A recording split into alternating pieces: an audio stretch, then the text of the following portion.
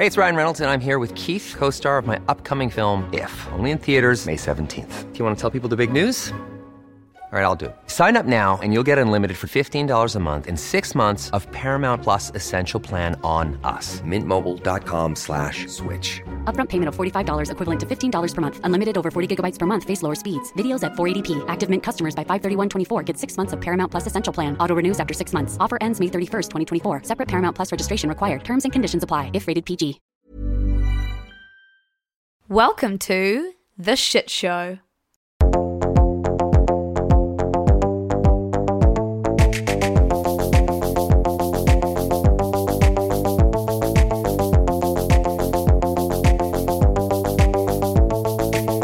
Welcome to the world of the media. Hi everyone. Welcome back. Another week. Another week. It's getting a bit cold here in New Zealand, eh? It's really cold.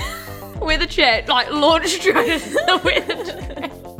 Me and Ruby have spent too much time together that we've got nothing else to talk about anymore. Literally. So anyway, how's your week been, Rubes? I think you can't help but kind of feel a bit of a heaviness this week with everything that's been going on. Exactly. And from my point of view, doing the Instagram responsibility this week, I feel like everyone, if you're listening to this, you're probably across what's happening in America right now. It is all we're thinking about at the moment. We do really want to speak to it. And we want to figure out the right way to speak to it. For the meantime, if you do want to follow what's happening and know how you can do better while America is in complete turmoil, you can come to our Instagram. We've got some amazing people giving some amazing resources, and we're doing our best to share reliable content and to help in any way that we can. So come and see us there if you're feeling helpless or you just do want to know more, because it's really important that we don't stay silent on this. So aside from all of the news, what else have you been consuming this week, Luce? Well,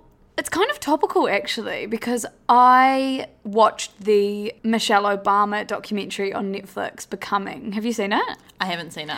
I really, really want to see it. It's on my list. Yeah, so I read the book and I didn't know if watching the documentary is going to be useful or not, because I thought maybe it's just reflecting exactly what the book says. But it's Michelle Obama, so why did I even question that? It is an amazing documentary. However, it left me feeling really sad about the state of America. And this was before the riots and the killing of George Floyd. Just like a sense of hopelessness. Exactly, that's what it is. Because it feels to me like America has moved backwards to the point where it's almost unfathomable that the Obama family occupied the White House at all. And I just feel like any steps forward that came from that feel like we've now taken 100 steps back. Yeah, 100 steps back. Feels like it would never happen anymore. And they're just an amazing family, and Michelle Obama is an amazing woman. And what I love about the documentary and about Michelle as a person is you don't have to use her husband as clickbait or as advertising or as anything. People want her for her. I want to know about her for her. Yes, I love Obama, but I love that she is separate from him. And he does have a little cameo in the documentary. He kind of comes across as a bit of a dad, and he's real cute. And she's just so personable. There's one part in the documentary where she's on stage as part of her book tours in one of the stops. She says, she wanted to raise her kids to have to make their beds. She had to, argue with the White House housekeepers saying, no, make the kids make their beds. And then when the kid said, Mum, you let the housekeepers make your bed, and Michelle was just like, yeah, well, I'm the first lady. And I just thought, the sass, I love it. The sass. And we can take it from her because she's so reputable in the work she does. Yeah. She's not just the first lady.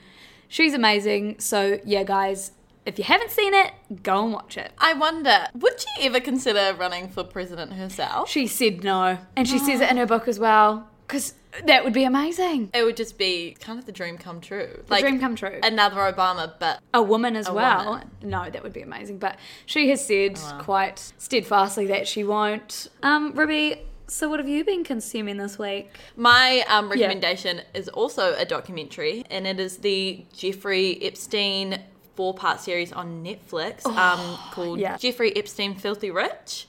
And I know that you've also watched a couple episodes? I've watched the first episode and I'm obsessed, but tell me more. Yeah, so I binged this. I just finished it last night. Okay. And it is insane. We heard about it all on the news and everything.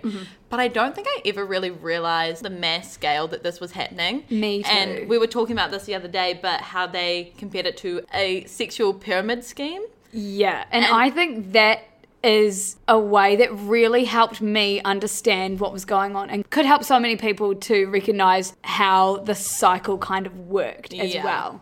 And just the way that he was able to use his money and his influence and his intimidation to really manipulate the entire American justice system, right up to the very top. He's friends with Donald Trump, Bill Clinton, Prince Andrew, and he used these high connections to stop it getting out. He would threaten the media from reporting on it. Yeah. It's pretty insane. And that's scary because he's not the only one doing that, and that's power versus the justice system. It's like social power versus the justice system. I really found interesting because I love a good conspiracy theory. Yeah. They went into his death and, spoiler alert, obviously he died. For me, it's like how convenient that he died, considering all of the information on these very powerful men, some of the most powerful men in the world. He could have incriminated a lot of people. And I think the fact that on the night that he died, the prison guards were sleeping, that all the cameras weren't working, I don't know. Something's fishy.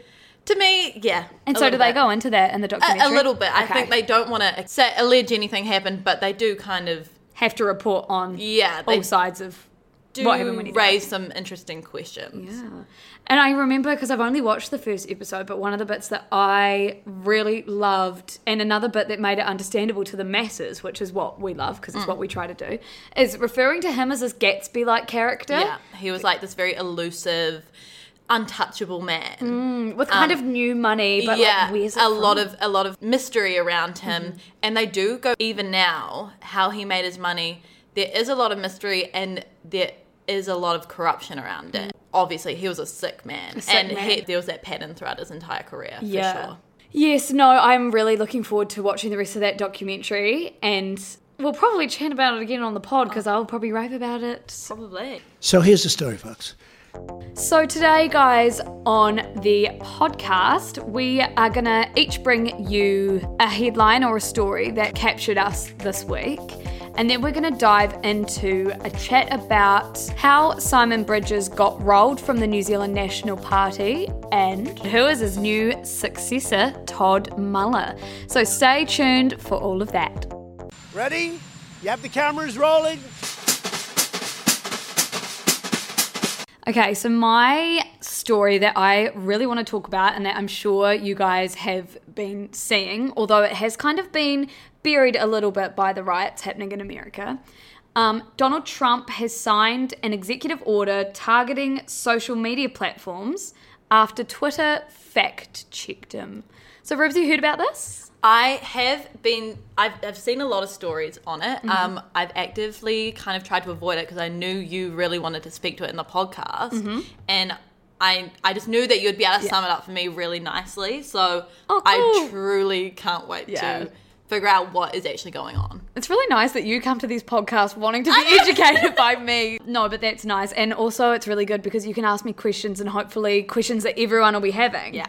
No, I'm ready to learn. Okay. So first of all, I think it'll be helpful if I just quickly say what an executive order is. So an executive order is a type of written instruction that presidents use, and only presidents can use, to kind of work their will through the executive branch of a government. It fast tracks their motives. And it can only be done by a president. Okay. So this story is about how Trump has signed one of these executive orders against social media platforms, and it all kind of started because Twitter slapped a fact-check label onto some of his tweets about how mail-in voting is linked to voter fraud, which is not actually true, but that's a whole nother story. So after Twitter put the fact checks on these tweets, Trump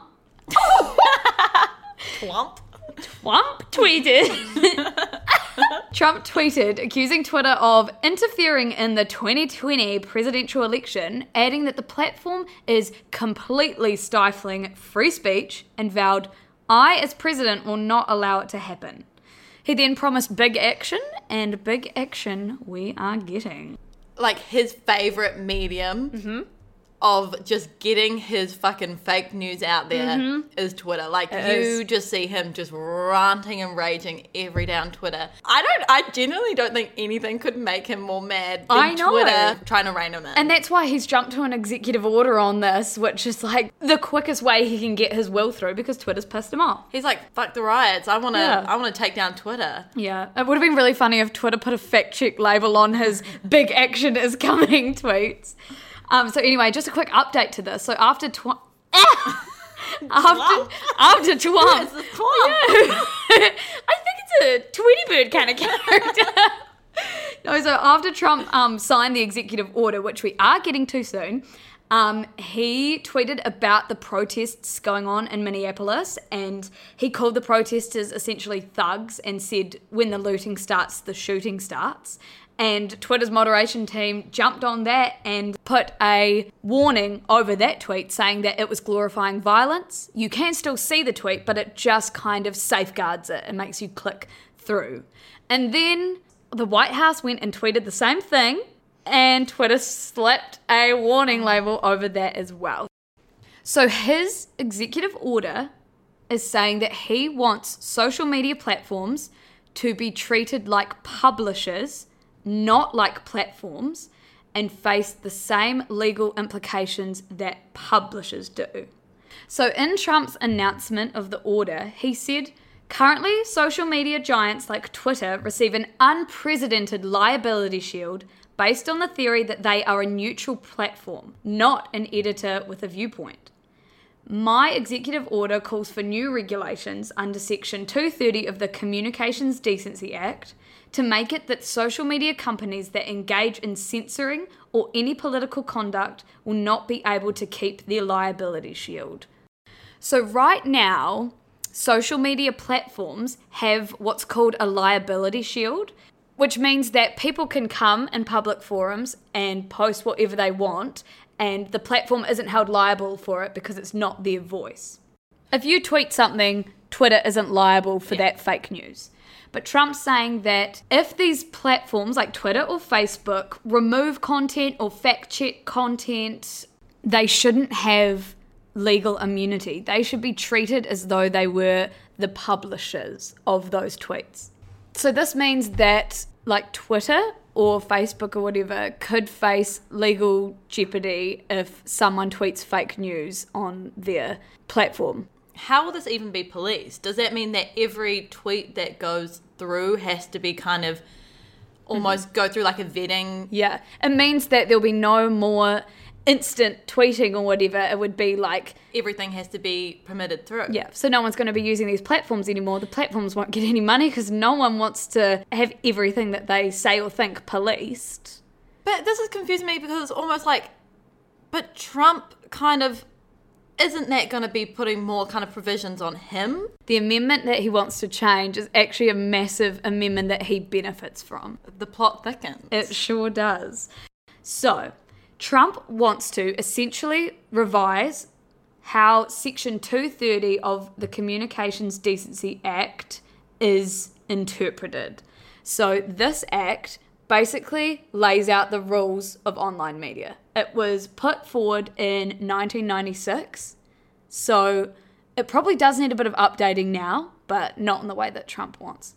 So this Section 230 states that if you own or run the platform, you're not responsible for what other people post there. So if you own Twitter, you're not liable for what people post. So the executive order is saying that the legal immunity that these platforms currently have, because they are not viewed as publishers, they're viewed as platforms, won't apply if a social network edits content posted by its users, like what they did to Trump. So they would be held liable for editing or fact-checking what Trump has said because they've turned into a publisher rather than just a platform. Is this just a big revenge tactic? Trump is angry that Twitter started removing and kind of putting a shield on his tweets. And so Trump's like, I want to make it so hard for Twitter to put out everything because they have to fact check everything. Yeah. So people are just going to stop using the platform. Yeah. So he wants to basically stop this from being a public forum. If he can't use it his way, then he doesn't want anyone to use it. Which is bullshit. And the thing is Trump's not the only person or president that's been fact-checked by Twitter. So, like, also in Brazil and in Venezuela, Twitter's put fact checks on unproven information about COVID-19 tweeted by officials there.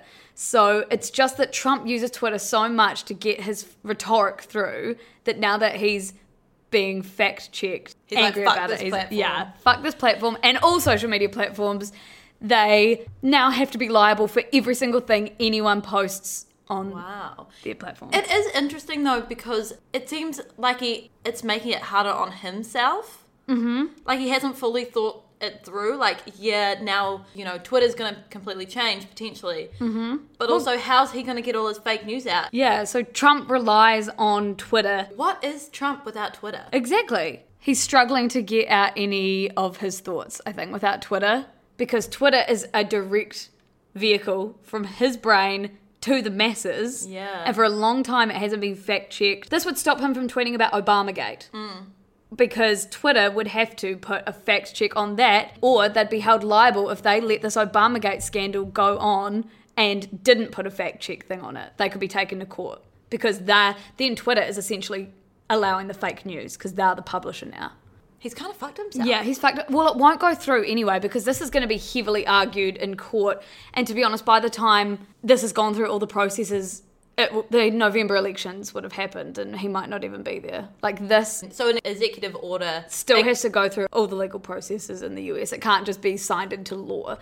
So if platforms like Twitter are to be now held liable for every misleading or defamatory post on their site, Twitter would cease to exist. Same with Facebook, because not only would it be impossible to fact check everyone's thoughts, but it would be so timely, like it would take so long to fact check every single post and make sure you weren't posting anything misleading when it's an opinion platform, that Twitter would lose all appeal, it would lose all its money and cease to exist. And then Trump would be fucked because he'd have to actually go and have press releases when he wants to get some of his screwed up thoughts out there. Oh my goodness. What you said makes sense, but the whole thought process behind it doesn't make sense. It's a rash decision, isn't it, by Trump? But also, it kind of is interesting because... So guys, this is just future Lucy editing right now. And I just want you to make a quick note of how many times I say Mark Zuckerberg within like the next 10 seconds. It's actually really funny. So Mark Zuckerberg disagrees with Twitter fact-checking Trump. Mark Zuckerberg says... And we all know Mark Zuckerberg's a bit contro because Mark Zuckerberg makes a lot of money from the Republican Party, so he doesn't want to be seen censoring people's public opinion. So it's actually really interesting, the conversations that must be going on within Twitter and within Facebook and things like that. Like, it's almost like they need to revise their guidelines about the things that they allow and the things that they don't allow. Because I agree that Twitter should be allowed to moderate and fact check. I think so too. But then I also agree that that takes them from a platform to having some degree of editorial input. It's how do you choose what voices you're fact-checking and what you're not? But they can't be held accountable to the same degree that like a newspaper or a magazine is actively writing, editing all of their content. They can't be expected to do that because then it just completely changes what Twitter is, what social media is. That's what I find so difficult about free speech. Yeah. There's such like a fine line, like I'm so for it to an extent, but then it becomes, so unhelpful, especially in times like these, when there is major injustices going on and the fucking president of the United States can spew his bullshit and have people believe it. Yeah. Because of free speech, which sometimes equals false speech. No, this will be an interesting case to watch because I don't believe that the executive order will go through. I don't believe that Twitter, Facebook, YouTube are going to become liable for everything posted on their platforms. That's just not going to happen. But this is Trump's way of saying, Twitter, don't mess with me. Quiet, quiet, quiet.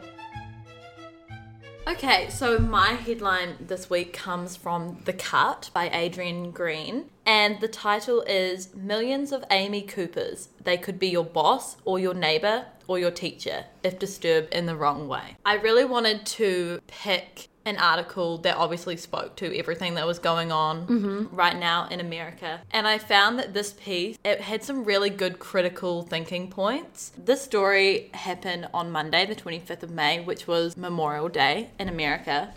And Amy Cooper, a woman from New York. So Amy Cooper's white. Amy Cooper is a white American woman. Okay. Yes. She took her dog to Central Park, and despite the park's regulations, being that dogs must remain on their leashes, she let her dog off. This is where she encountered 57-year-old Christian Cooper.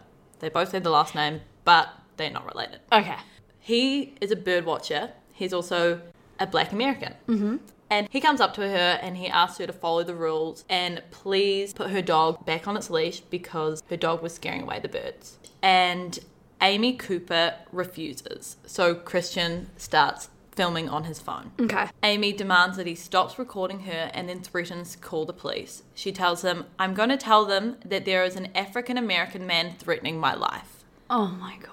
She then does exactly this. She calls the police. And while Christian remains meters away from her, she fakes fear, pleading to the police, please send the cops immediately. So Adrian Green, she writes this to be one of the most malicious and deliberate performances of victimization I've ever seen. This story, it encapsulates the way that people have been weaponizing their whiteness. Yeah. They're using the systemic racism that privileges white people, and they're using that to get what they want. And that's disgusting. And the fact that Christian knew to film it, because the fact that you even have to think about filming it to prove that you haven't done anything wrong shows just how systemic and built into society and the psyche of Americans, especially black Americans. Yeah. It shows, it speaks volumes that he even had to film it. It's chilling. I think this Amy Cooper woman, she is undoubtedly aware of everything that's been going on. Just the week before, Ahmaud Arbery lost his life. And Breonna Taylor. Eric Garner. Didn't Michael this happen Brown. on the same day as George Floyd passed? And this was on the same day that George Floyd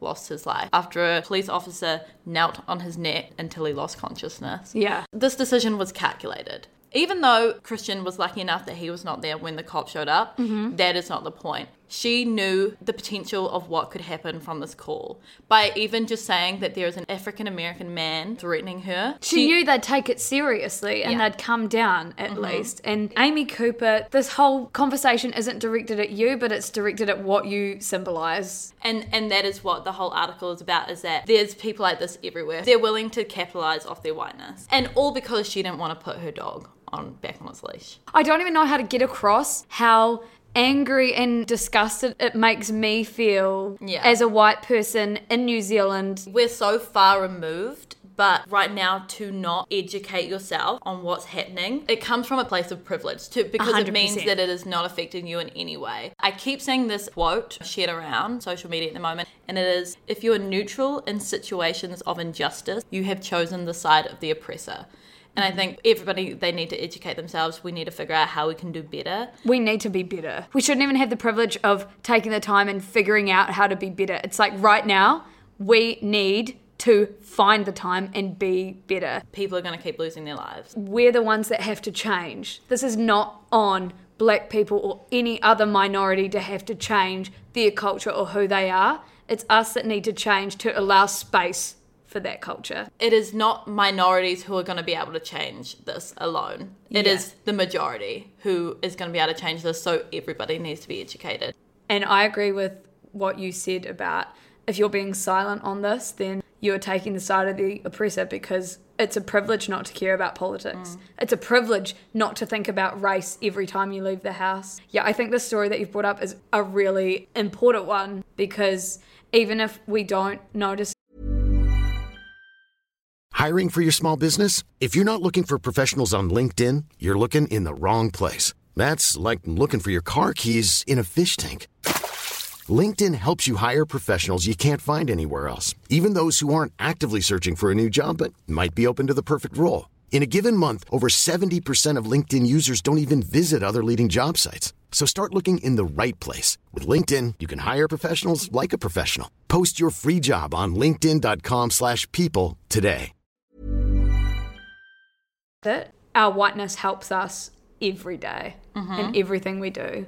And that's why we have been trying so hard to report on it on Siska from people who have experienced injustice because of their race. Because coming from us, it's not going to mean shit. We can't speak to that experience. We can't speak to their experience, nor would we ever want to speak to anyone else's experience. But we can listen to it, we can learn from it, and we can champion it. We just need to do better. Okay, and so now we're going to talk about something a little bit closer to home because it's happening in our home. Rubes, what are we about to chat about? We are going to chat about the National Party, which is the opposition party in New Zealand right now, and how they have recently gone through a leadership change. Or a leadership role. Yeah. So obviously, Simon Bridges was the previous leader of the National Party. He was. And there was definitely some controversy around him, and public support for him was really dwindling. This really took off during COVID-19, during lockdown, when he really went after Jacinda on Facebook.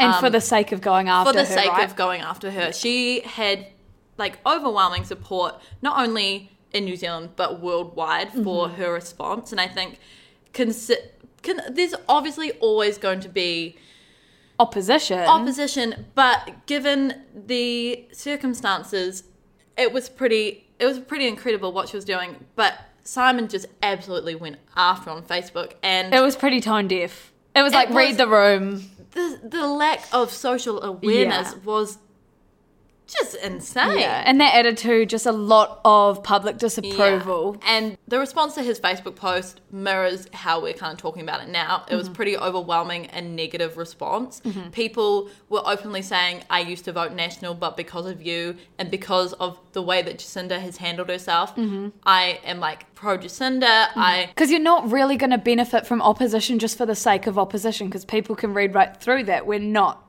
dumb. No. So, yes, his handling of COVID, and then obviously when you're compared to someone like Jacinda, it's not going to be easy to get mass approval. So that contributed to some pretty bad polling results. Yeah, so News Hub released a pretty disastrous poll where it showed that National was down 12.7% to 30.6%, while Labour, which is Jacinda's party, was up 14% at 56.5%. And this is pretty unheard of in New Zealand. In elections, there's never really a landslide win. Labour and National are both at either side of middle ground. Yeah. And they kind of have to fight to get enough seats to then make a government with someone else. Yeah, to get a coalition government. So, obviously polls, we can't take them as fact. As we learnt in the 2016 elections. Exactly. America. But New Zealand never really has kind of that landslide win. So to show such a huge margin between the percentages between National and Labour definitely is a huge red flag. Yeah. And the poll also noted that Bridges as New Zealand's preferred Prime Minister ranking was down to only 4.5%. So That's actually nuts. He is the leader of the major opposition party, and only 4.5% of New Zealand wanted him as the leader. So that's disastrous, to say the least. Yeah, it was awful, and it was the writing on the wall. So of course that led to the leadership challenge. So when we say leadership challenge, we mean that during lockdown there were kind of some rumblings happening within the National Party about a change of leadership. I think National was really scared. They knew that with Bridges as their leader, the likelihood of them winning the election was pretty slim, as the poll did show. It did show.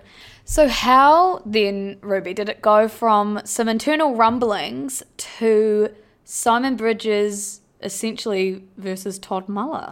So Todd Muller is he was a pretty unknown member of the National Party. He sent out an email to his national colleagues on Wednesday afternoon, a couple of weeks ago, saying he had notified Simon Bridges and the party president that he would be seeking a ballot for leadership of the New Zealand National Party as soon as convenient for the caucus.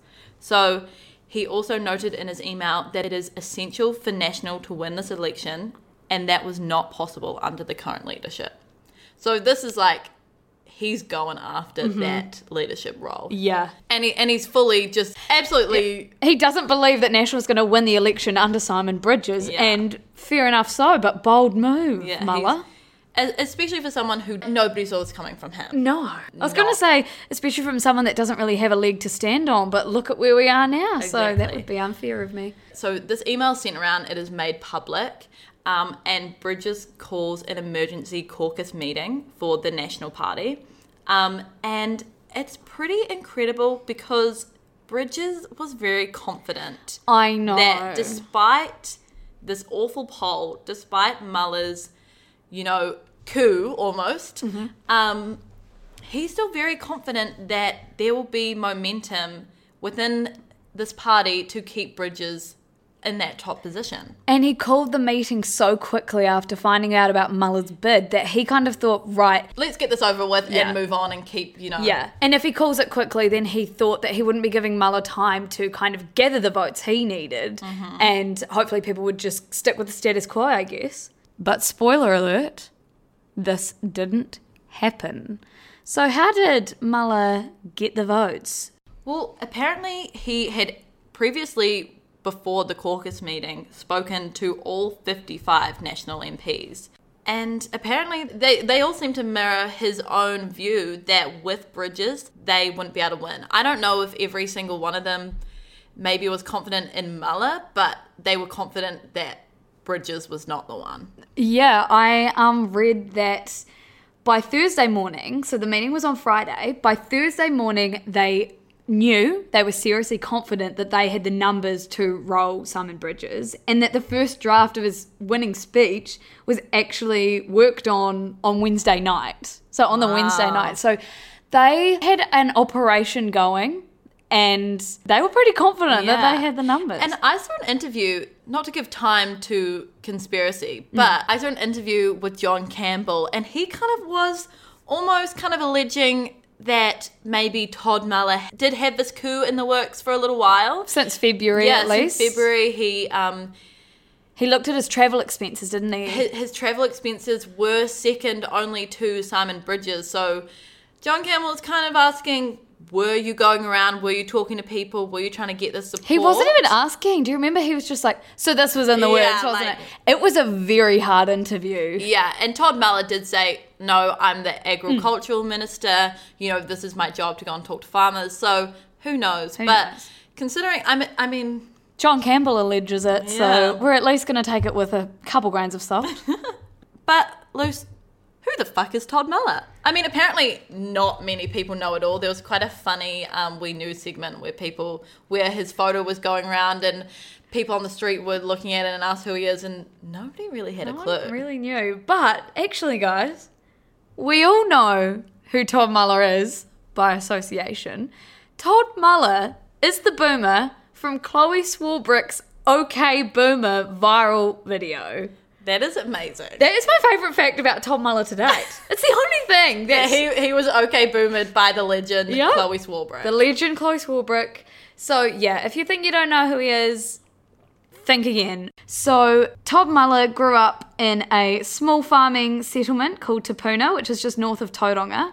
He went to a local Catholic convent school there, and he actually said in an interview last year that he was the only Pākehā boy there for 2 years, which is really interesting because later on in the podcast we'll be talking about the kind of lack of Māori representation in his shadow cabinet. Yeah, I think overwhelmingly since, Todd Muller took over Simon Bridges, people have just been saying, well, he's another white Catholic man with an agricultural background, you know, from a farming background. Yep. Like most of the national kind of... he's nothing new. And he's not. But that's not to say, of course, that he won't bring new New ideas. elements, yeah, of course. So he's been in Parliament since 2014. So he was the MP for the Bay of Plenty. And kind of a fun detail about his political career is that he did consider running in the nearby Tauranga electorate when it became vacant in 2008, but he didn't end up putting in a nomination, which was eventually won by who, Ruby? Simon Bridges. Yes. So they've always kind of been vying for that top spot. I think some of his other achievements that is definitely noteworthy to talk about is that he is for climate change. Or at least not a climate change denier. He is. He is not a climate change denier, and he's for taking action to help the environment. Well, kind of. So he played a big part in kind of getting National on board with the Greens to work closely on the zero carbon bill. So he worked with James Shaw, who we love over here at Siska. The co-leader of the Green Party. Mm-hmm. So within National, he was for a while the climate change spokesperson, which is really good because it means that he has the knowledge of climate change to bring it into his new leadership position, which I like. Make it more of a mainstream argument and something that they do actually talk to. So, though he did help get this zero carbon bill over the line, there is still quite a bit of argument that his involvement did weaken what the bill said in the end. So, it did need National to be on board for it to get over the line, which is great, but it wasn't exactly the bill that James Shaw initially wanted, which is fine. You kind of win some, you lose some. Yeah, I mean, I've heard arguments that this is probably why it was more viable because it wasn't as... Some would say extreme. Yeah, but some would just say necessary. Yeah, it depends what side you're on. So Muller does still believe that dairy farming for New Zealand is the way to go. And this is kind of reflected as well because he moved from climate change spokesperson into having the agriculture portfolio within National. So Muller has been staunchly opposed to any suggestion that New Zealand should climb down from what he calls peak cow. So this means that he kind of fought to keep agriculture out of the emissions trading scheme, and he wanted to lower the methane reduction targets because he still does believe that dairy farming and cows are holding up New Zealand. This is quite a backwards view on pro-climate change because New Zealand's agricultural industry is obviously one of the, if not the highest, contributors to climate change in New because Zealand. of the methane emissions, right? So it's quite niche and not something I necessarily agree with at all. He also has championed this approach of waiting for technology to reduce methane from livestock. So kind of an anti-making change now and wait for the technology to come to make change. So it's kind of like he recognises that there's a problem in the amount of methane that livestock emit. But he doesn't want to actively do anything about it. Yeah, he's waiting for the technology to come and help. And I guess moving from the climate change spokesperson into the agricultural portfolio would be a hard and interesting jump. Yeah, definitely. Because you're dealing with farmers and this is their backbone, right? And this is a huge part of the New Zealand economy. Of course it is. And actually, while there are a lot of farmers doing some great things trying to make their dairy farming more ethical and create less emissions and things like that, which is fantastic, it would still be hard to stand up in front of rooms and rooms of farmers who are so often argumentative of the climate change argument, if you want to call it that, that you would have to have quite a backbone to be able to go in there And yeah, I think he's done well to still maintain to maintain his climate change stance, that it is happening and we do need to address it while having the agriculture portfolio. Yeah, for sure. And coming from, he worked in Fonterra, didn't he, in big farming industries. I still am hopeful that his background in climate change can become part of National's. Yeah, well, it'll be interesting to see how much of that he will bring to his new leadership role. Mm-hmm. But of course, his first week in office wasn't without its hiccups. No, it certainly was not. It was quite a wild ride. I do feel bad for the guy because he did fuck up a few times, and then some of our really good interviewers did kind of hone in on him, which fair enough, but I would have been sweating. So it all started with that damn Make America Great Again hat. Yeah, so I actually read quite a funny piece in the spin-off about this, which gives a good background to the MAGA hat. So Todd Mueller was obsessed with US politics. In fact, he actually thought he was going to become the US president. Oh, don't we all as a kid? I mean, don't we? But his obsession with US politics started when he got an American encyclopedia, which his parents bought for him.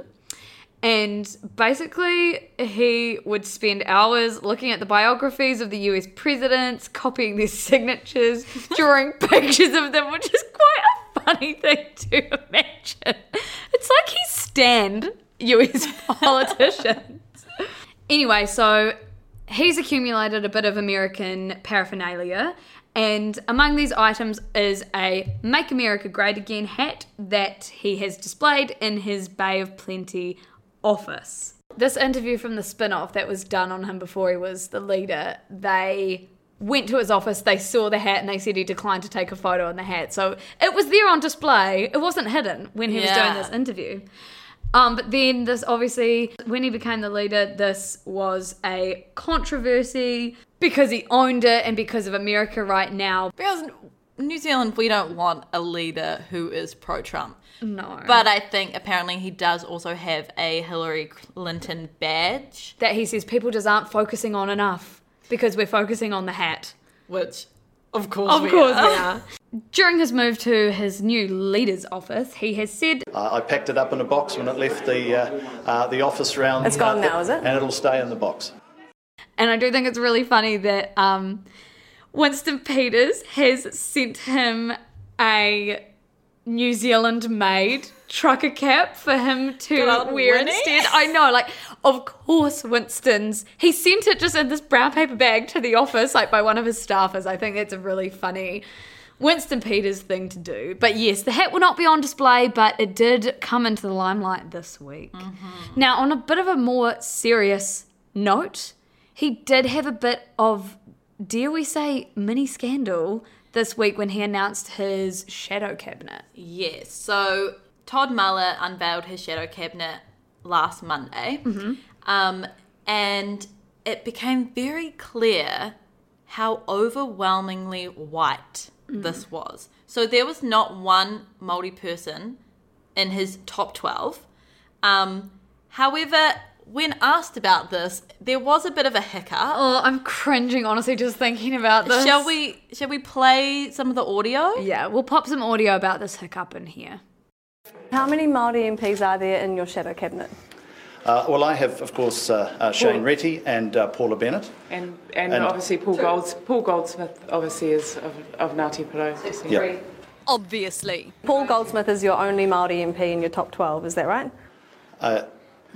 Yes, I think, because I think Paula Bennett is 13. Problem is, no one told Paul Goldsmith. So off Nikki Kay went and dug in. Paul does have Ngāti Porou consent, Ngāti Porou descent. No, not such. I'm not Maori myself. So, to be clear, my great-great-grandfather had European wives and Maori wives, and so I've got lots of relatives across the Ngāti Porou. I don't claim to be Maori myself.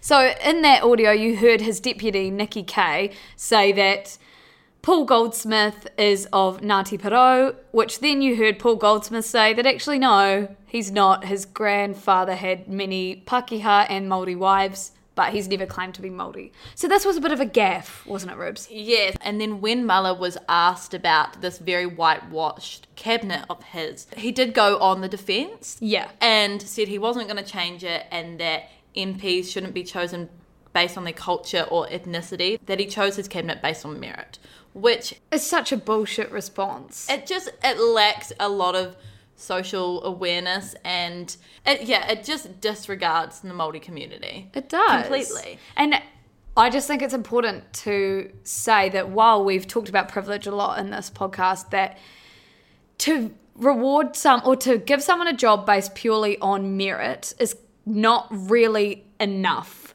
because gaining merit is often because of the opportunities that you've been able to have because of either the race you're born into, the gender you identify as. We don't all start life on an even playing field. No. And I think to make those kind of uneducated comments, you're just completely disregarding that. And especially in politics, when you are meant to be advocating for all these different communities, you need to have representation, especially in your cabinet or high up in your cabinet for these communities. Because like we've talked about earlier, you cannot speak for these people. You cannot speak to the Māori experience if you are not Māori. Exactly. And you're not going to be making good and authentic decisions on behalf. In fact, you should not be making decisions on behalf whatsoever. So, yeah, I think this is more than just a gaffe. It's actually a bit of a systemic issue, and the National Party, if not just Muller, need to take ownership of this mistake that they made and remedy it. They do. So, yeah, his first week has been, it's had its ups and it's definitely had its downs. But the thing is, I think some people, maybe you can see that this was kind of a harsh, first week on Muller. He was really pummeled in some of the interviews that we did watch. But the thing is, if you're going to roll someone, if you're going to kind of create an internal coup and overtake the leader, then we need to know why. We need to know why he thought he was going to do a better job than Simon Bridges. And fair enough that he had a rough first week, because you've got a lot to answer to when you've kind of arrived out of nowhere and taken over the National Party. Exactly. Hopefully he'll breathe some life back into the National Party.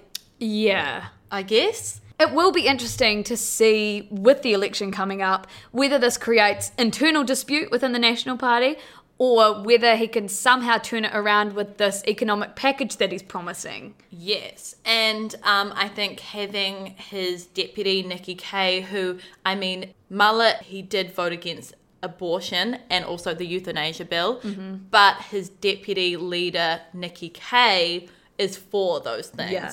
Hopefully she can sway his opinion, to be honest. I think having that very balanced leadership partnership is quite a strategic move by him. He is kind of almost hoping to speak to the voters that would vote liberally on those things. hoping to speak to the more liberal national voters. I don't know. I'm interested to see where we'll go and if it will be enough to overtake Jacinda. And I really hope it's not enough to overtake Jacinda, because I love her, and you guys can do what you want. You can make your own decisions. We thought we'd bring you some of the facts on the new leader.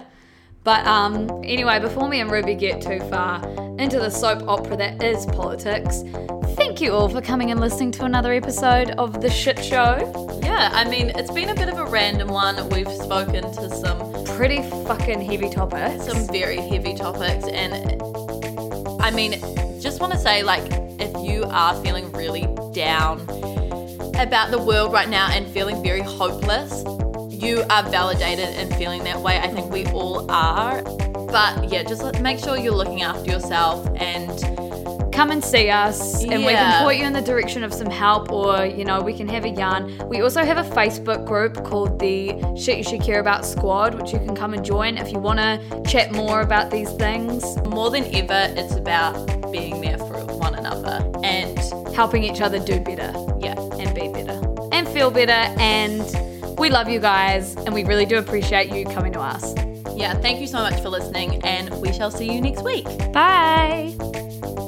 Bye. Bye. I'm shy.